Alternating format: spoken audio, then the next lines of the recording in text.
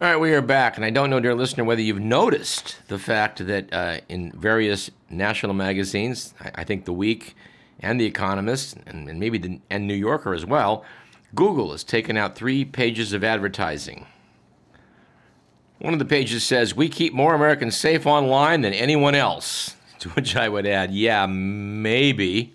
Second page says, "Sophisticated cyber attacks aimed at high-profile individuals are on the rise. Our advanced protection program was built to protect people from highly targeted attacks."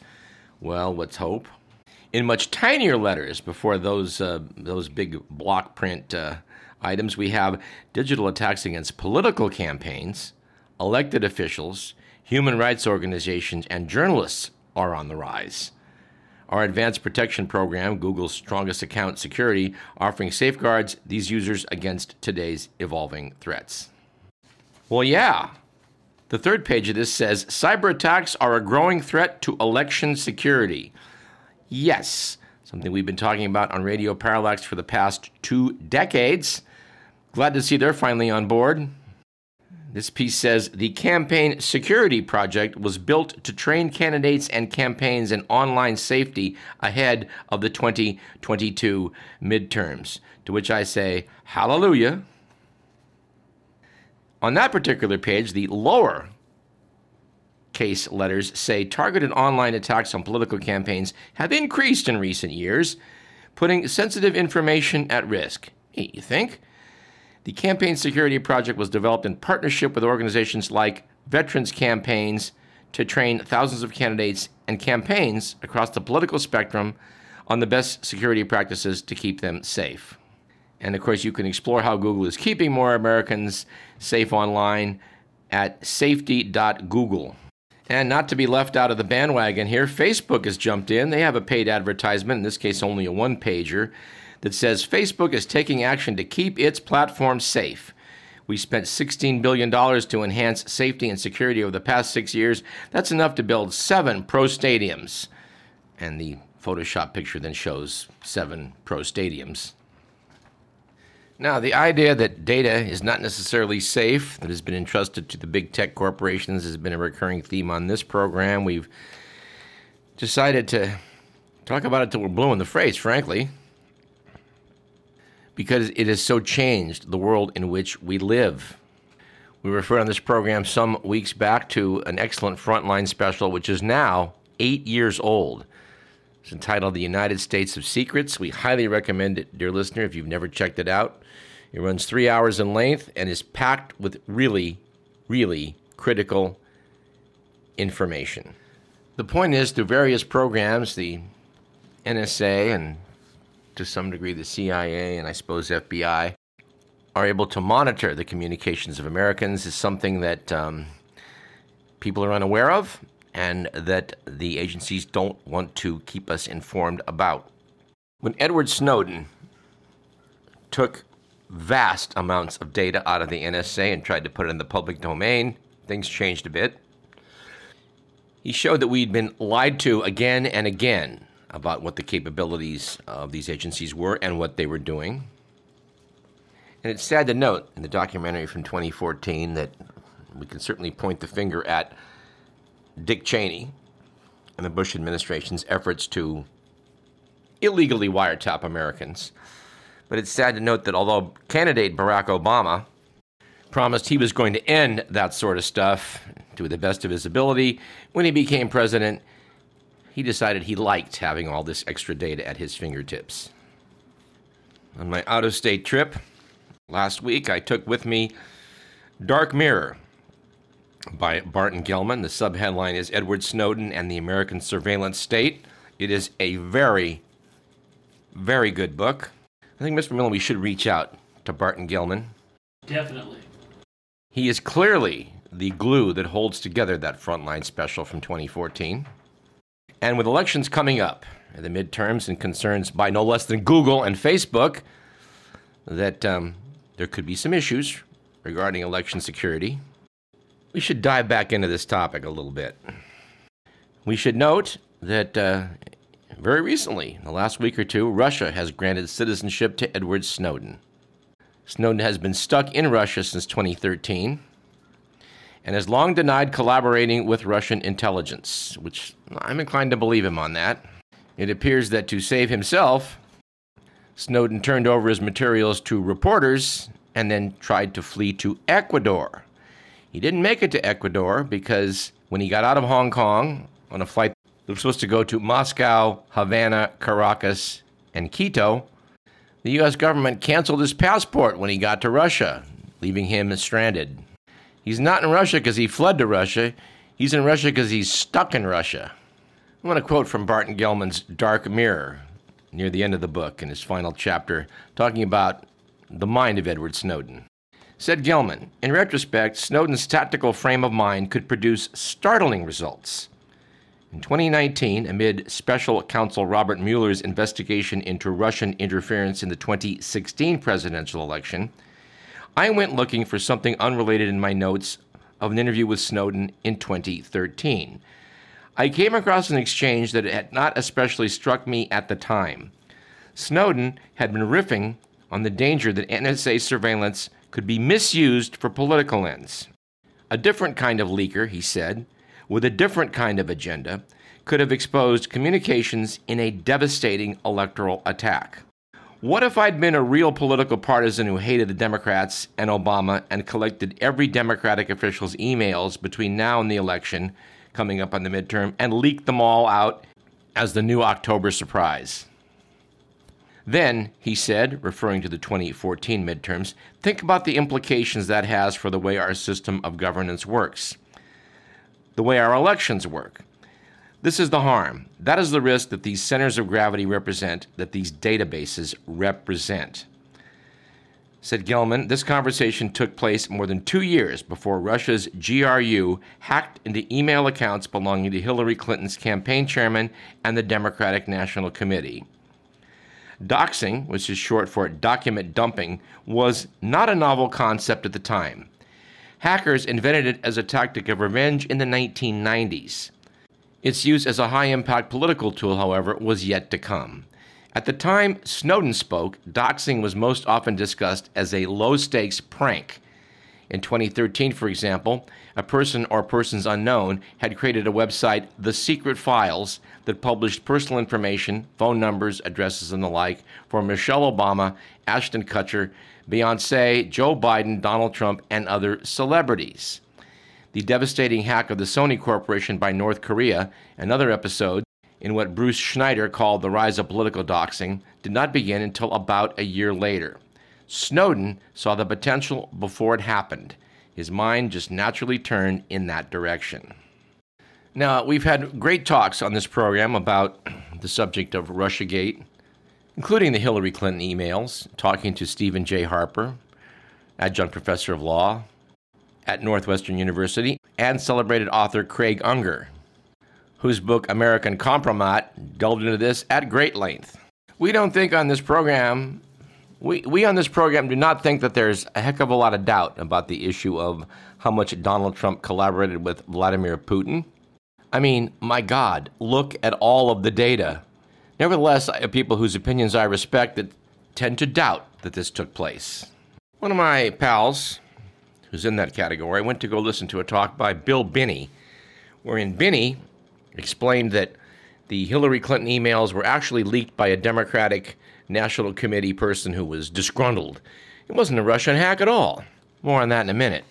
Binney is a character who is mentioned in the book Dark Mirror and features in the documentary United States of Secrets. He was a mathematical cryptographer. He quit the NSA when he learned of the Stellar Wind project and got falsely accused of passing information about it to the New York Times. Noted Gellman, Binney had quit because spying on Americans without a warrant was a red line for him, whether or not ostensibly lawful under presidential orders. There's a great explanation in the documentary of how it is that they cooked up a way that this would look legal by avoiding the Attorney General's signature and substituting the White House counsel. This did not fool a lot of intelligence professionals. When Bart Gellman spoke to Binney about how some of this stuff worked, Binney was at first surprised at some of the data that Gellman had, courtesy of Snowden. Said Gellman, Binney confirmed to me the techniques he devised did not confine themselves to individual targets. They computed social graphs of every caller in a gargantuan data set. He said the software does build a profile on everybody in the database, whether or not the analysts look at it. If they did choose to look, they could track individuals in fine detail by extracting a timeline from the index of individual calls. That information, in turn, was enriched by metadata. By the way, an interesting aspect which emerged in the book Dark Mirror was that since the NSA is pretty much collecting everything that's out there, scooping it all up through a splitter that takes the photons that are being stored by the companies and sending off an extra copy to the NSA, that they now have the ability to go back and look at the data. They may not have been monitoring you in 2017, but if they want to go back and look at who you called and who called you and what you did back in 2017, they have the capability. Binney and several other people were concerned about what was going on illegally. All of these people who quit in protest wound up getting then raided by the FBI, who pretty much took all of their electronic data out of the house and examined it. One of them, Tom Drake, I think deserves special mention because he had decided to raise his questions with superiors and got ignored, and at some point he went to the head of the NSA or higher up in the NSA, which was considered very bad form. And this brought, the lightning bolt down upon him. He was then relieved of all responsibilities and pretty much given an office where he could show up and work and sit down and have nothing to do. When the FBI raided his fellow skeptics at the NSA, oddly, he was left out at first. 6 months later, the FBI came in, took all of Drake's materials, and he had admitted to leaking. I don't know if he admitted to it at that point, but he had done some leaking to the Baltimore Sun. And he pointed out he scrupulously avoided leaking any classified materials. Sure enough, when the FBI came in, they scooped up some of these materials, including what he leaked, and indeed, it was unclassified. But wouldn't you know it, they decided to then retroactively classify it and charge him with leaking classified documents. And while charges were eventually dropped, he was facing 34 years in prison for passing along or having illegal possession of classified documents. And to fight the charges against him, he pretty much got bankrupted.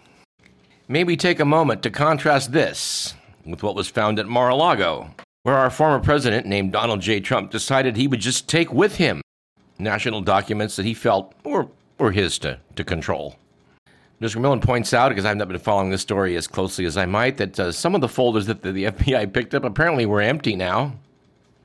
They were labeled top secret and probably beyond, I would say, but certainly at least top secret, and were now missing. Radio Parallax cannot confirm that they are now in the possession of the Kremlin. But we've mentioned before, and don't mind mentioning again, that since Donald Trump was extremely uninterested in intelligence briefings when he was president, we can't understand why he would suddenly develop an interest in such materials unless, of course, he saw their monetary value to certain people or governments. Or perhaps to use as a threat to avoid prosecution. There's an allegation in the case of Edward Snowden that he has a dead man file out there of things that are really nasty, that in case something bad happens to him, these will find their way into the public domain. Glenn Greenwald apparently has told some agencies that there are such documents out there. Bart Gellman is a bit skeptical, pointing out that the reason Vladimir Putin is being so bloody nice to Edward Snowden is that it is in his interest to do so. Snowden did not exactly make Putin's adversary or potential adversary, the United States, look good.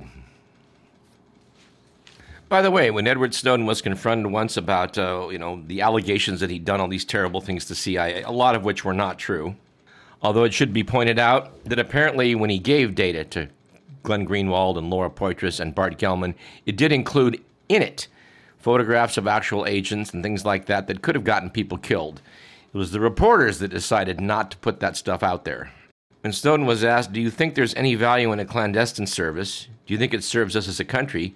He replied, I do, actually, and I want to be clear that I think they're super valuable. I think they're good.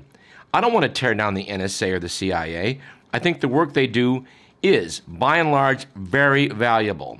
The things I take issue with are the specific programs used in specific ways, particularly the mass surveillance authorities, particularly the deception of the public as opposed to the deception of our adversaries. Gilman refers to a phone call that Snowden took from Daniel Ellsberg, where Ellsberg pointed out to him that if you're charged under the Espionage Act of 1917, there is no successful defense. I'll have more to say about that in a minute. But back to Bill Binney and his assertion that the DNC emails that were so damaging to Hillary Clinton and probably cost her the presidency were not something that were lifted by Russian agents. It was a disgruntled employee of the DNC who has never been found, by the way. I know Julian Assange made some statements about this, but no one's been found, to my knowledge. And as far as the possibility that it couldn't have been the Russians, we have this from what Wikipedia has to say about Mr. Bill Binney. Under the headline, Russian Interference in the 2016 Election, Wikipedia said, Binney has said he voted for Trump in the 2016 presidential election, citing Hillary Clinton as a warmonger. Binney has asserted that the U.S. intelligence community assessment that Russia interfered in the 2016 presidential election is false, and that the Democratic National Committee emails were leaked by an insider instead. An investigation by Duncan Campbell later detailed how Binney had been persuaded by a pro-Kremlin disinformant that the theft of the DNC emails was an inside job and not the work of Russian agents, contrary to the findings of the U.S. intelligence community. The disinformation agent altered metadata in the files released by Guccifer 2.0, whom the U.S. intelligence community identifies as a Russian military intelligence operation, to make it appear as if the documents came from a computer in the eastern United States, not Russia. Specifically, the local time zone of the computer's system clock was changed to UTC-5, which would be the East Coast. Binney appeared on Fox News at least 10 times between September 2016 and November 2017 to promote his theory. Binney said that the intelligence community wasn't being honest here. He has been a frequent guest on RT, which is Russian television, and Fox News, and has been frequently cited on Breitbart News, our favorite. In October of 2017, Bill Binney met with CIA Director Mike Pompeo at the behest of President Trump to discuss his theory. However, on meeting Duncan Campbell and analyzing the materials again, Binney changed his position. He said there was, quote, no evidence to prove where the download/copy was done, unquote, and that the files he had based his previous assessment were manipulated and a fabrication. Well, as far as I know, he hasn't gone out on speaking tour to correct things said previously. Then we have this from Wikipedia, claims of fraud in the 2020 election.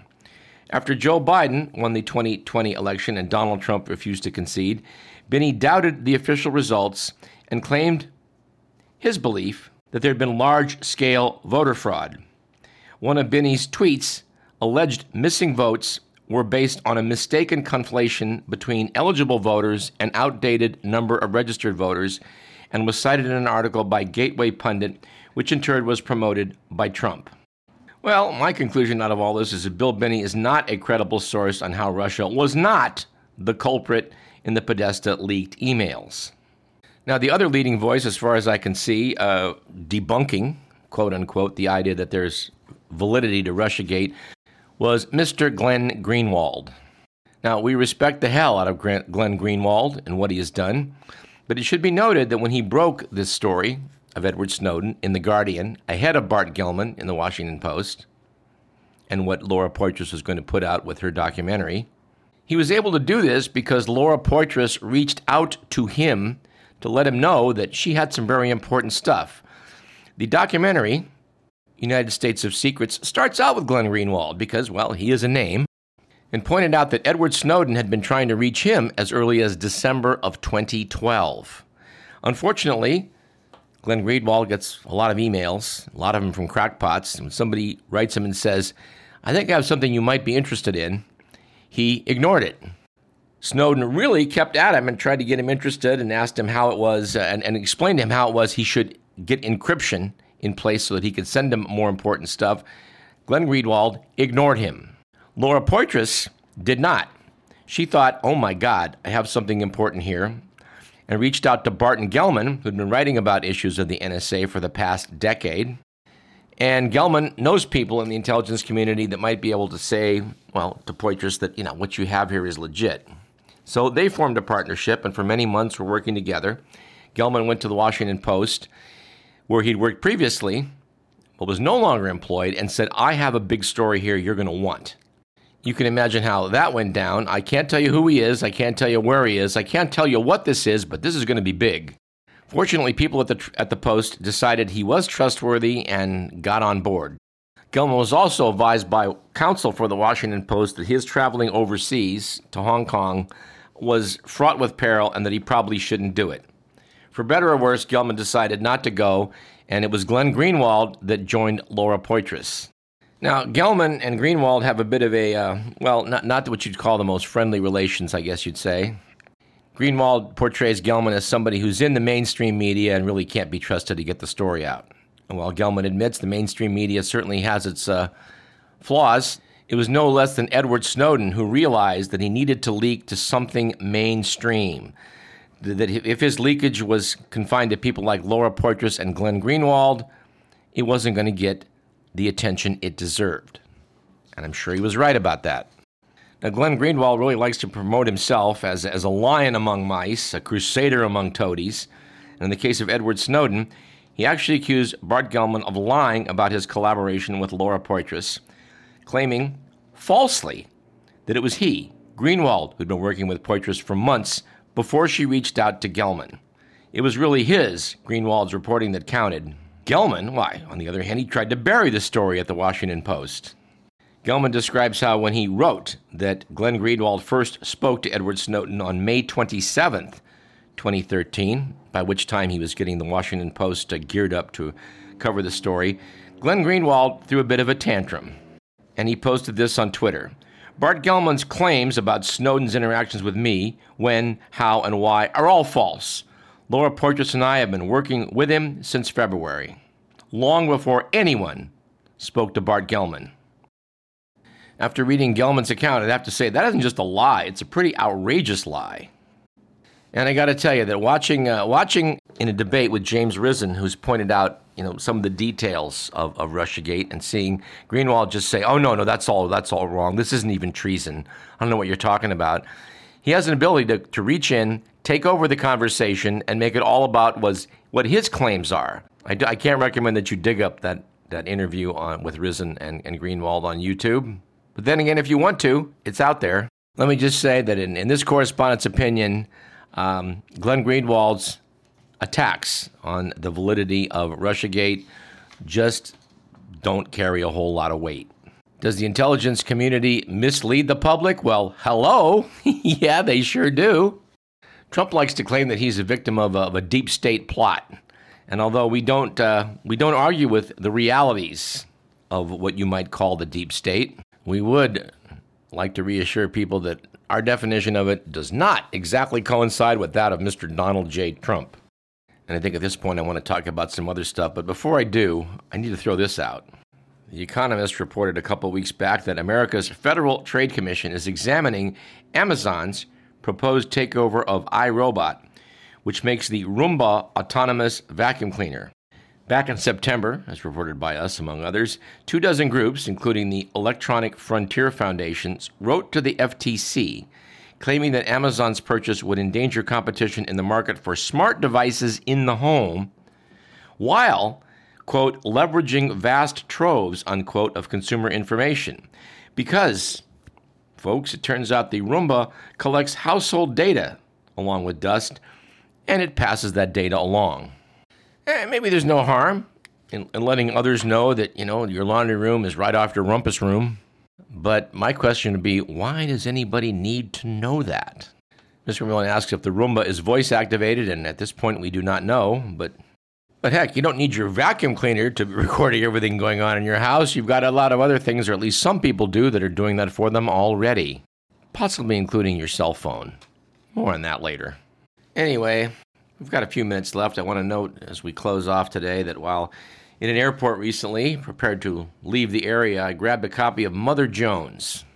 The cover story was How the GOP Lost Its Mind, Article by David Corn noting it did not start and won't end with Trump. We could spend some time on David Corn's piece, but we don't have it today. I would just note that it starts out by saying, we have some bad news for those who wish that today's unhinged Republican Party would just return to normal, and that would be the elephant in the room. After spending several pages going over the last 70-year history of the Republican Party, Corn closes with this paragraph. This dark side of the Republican Party has often been obfuscated, allowing Biden, Pelosi, and others to suggest that there was once a day when the GOP was an honorable entity. Yet, the history is undeniable. The party has consistently sought to exploit the worst of America and foment hate and suspicion. Trump didn't invent this malevolence. He merely turned it into the party's brand. There were several other excellent pieces in this edition of the magazine. I think I'll just quote from 4 items on the index page. Article by Joshua Kendall, titled A Dangerous Mind, notes that Yale psychiatrist Bandy Lee got thrown under the bus for sounding the alarm about Donald Trump, but it turns out she was right. Article titled Swag and Circuses by Stephanie Mensimer asks, how did MAGA extremists take over the GOP? And suggests we look no further than the right-wing conference circuit. Article by Noah Lanyard, titled Master and Commander, examines right-wing tech mogul Peter Thiel, who has poured millions into the Senate campaign of his protege Blake Masters. Their goal is disrupting democracy. And finally, an article by Adam Hochschild titled The Censor. It's an article about Woodrow Wilson and Albert Sidney Burleson, his Postmaster General. The stuff that went on back during World War I, when there was some opposition in America to this idea of jumping into a European conflict, how that was dealt with, including the Espionage Act, something we could probably spend an entire show on. Since we don't have an entire show, I'm just going to pull one quote out of the article. The article notes that less than a year after the passage of the Espionage Act in 1917, Albert Sidney Burleson had deemed 44 American periodicals entirely unmailable, a total that would before long include 30 more. Burleson seized 600 copies of a pamphlet, Why Freedom Matters, not because it criticized the war, it hadn't, but because it attacked censorship. He found, quote, unmailable, unquote, no fewer than 14 pamphlets published by the National Civil Liberties Bureau, soon to become the ACLU. From such a ban, there was no appeal. The prohibited publications could only file lawsuits, none of which during Burleson's tenure succeeded. We want to note in a bipartisan spirit that we're referring to Woodrow Wilson's act as president, a Democrat. And I guess we'll leave it to future editions of this program to talk about some of the ugly details of the Espionage Act. The thing that pops in my mind as we close was when during the debates taking place before the nomination, Clinton was asked about Edward Snowden and his revelations. And she was completely unsympathetic, saying, oh yeah, he could have gone to the authorities and tried to correct things, but he didn't, implying that he should come back and face the music at trial. Thinking about that, a part of me just says, well, I guess Clinton got what she deserved on that. Of course, I would add, unfortunately, the rest of us did not deserve the Donald Trump presidency, and that's what we got. Ed Snowden got a hold of some secret documents, but he wasn't supposed to have them, but he did, and government's on the warpath after him. Meanwhile, down in Mar-a-Lago, we've got top secret files that are not where they're supposed to be, which is back in the National Archives, that now look to be missing, and no one seems to be facing the music yet. Anyway, that about does it. This program was produced by Edward McMillan. We're pretty sure that if he is harboring some top secret documents, they're still in the folders where they're supposed to be. I'm Douglas Everett. This is Radio Parallax, and I fully expect in the weeks to come some especially interesting programs. We hope you'll tune in.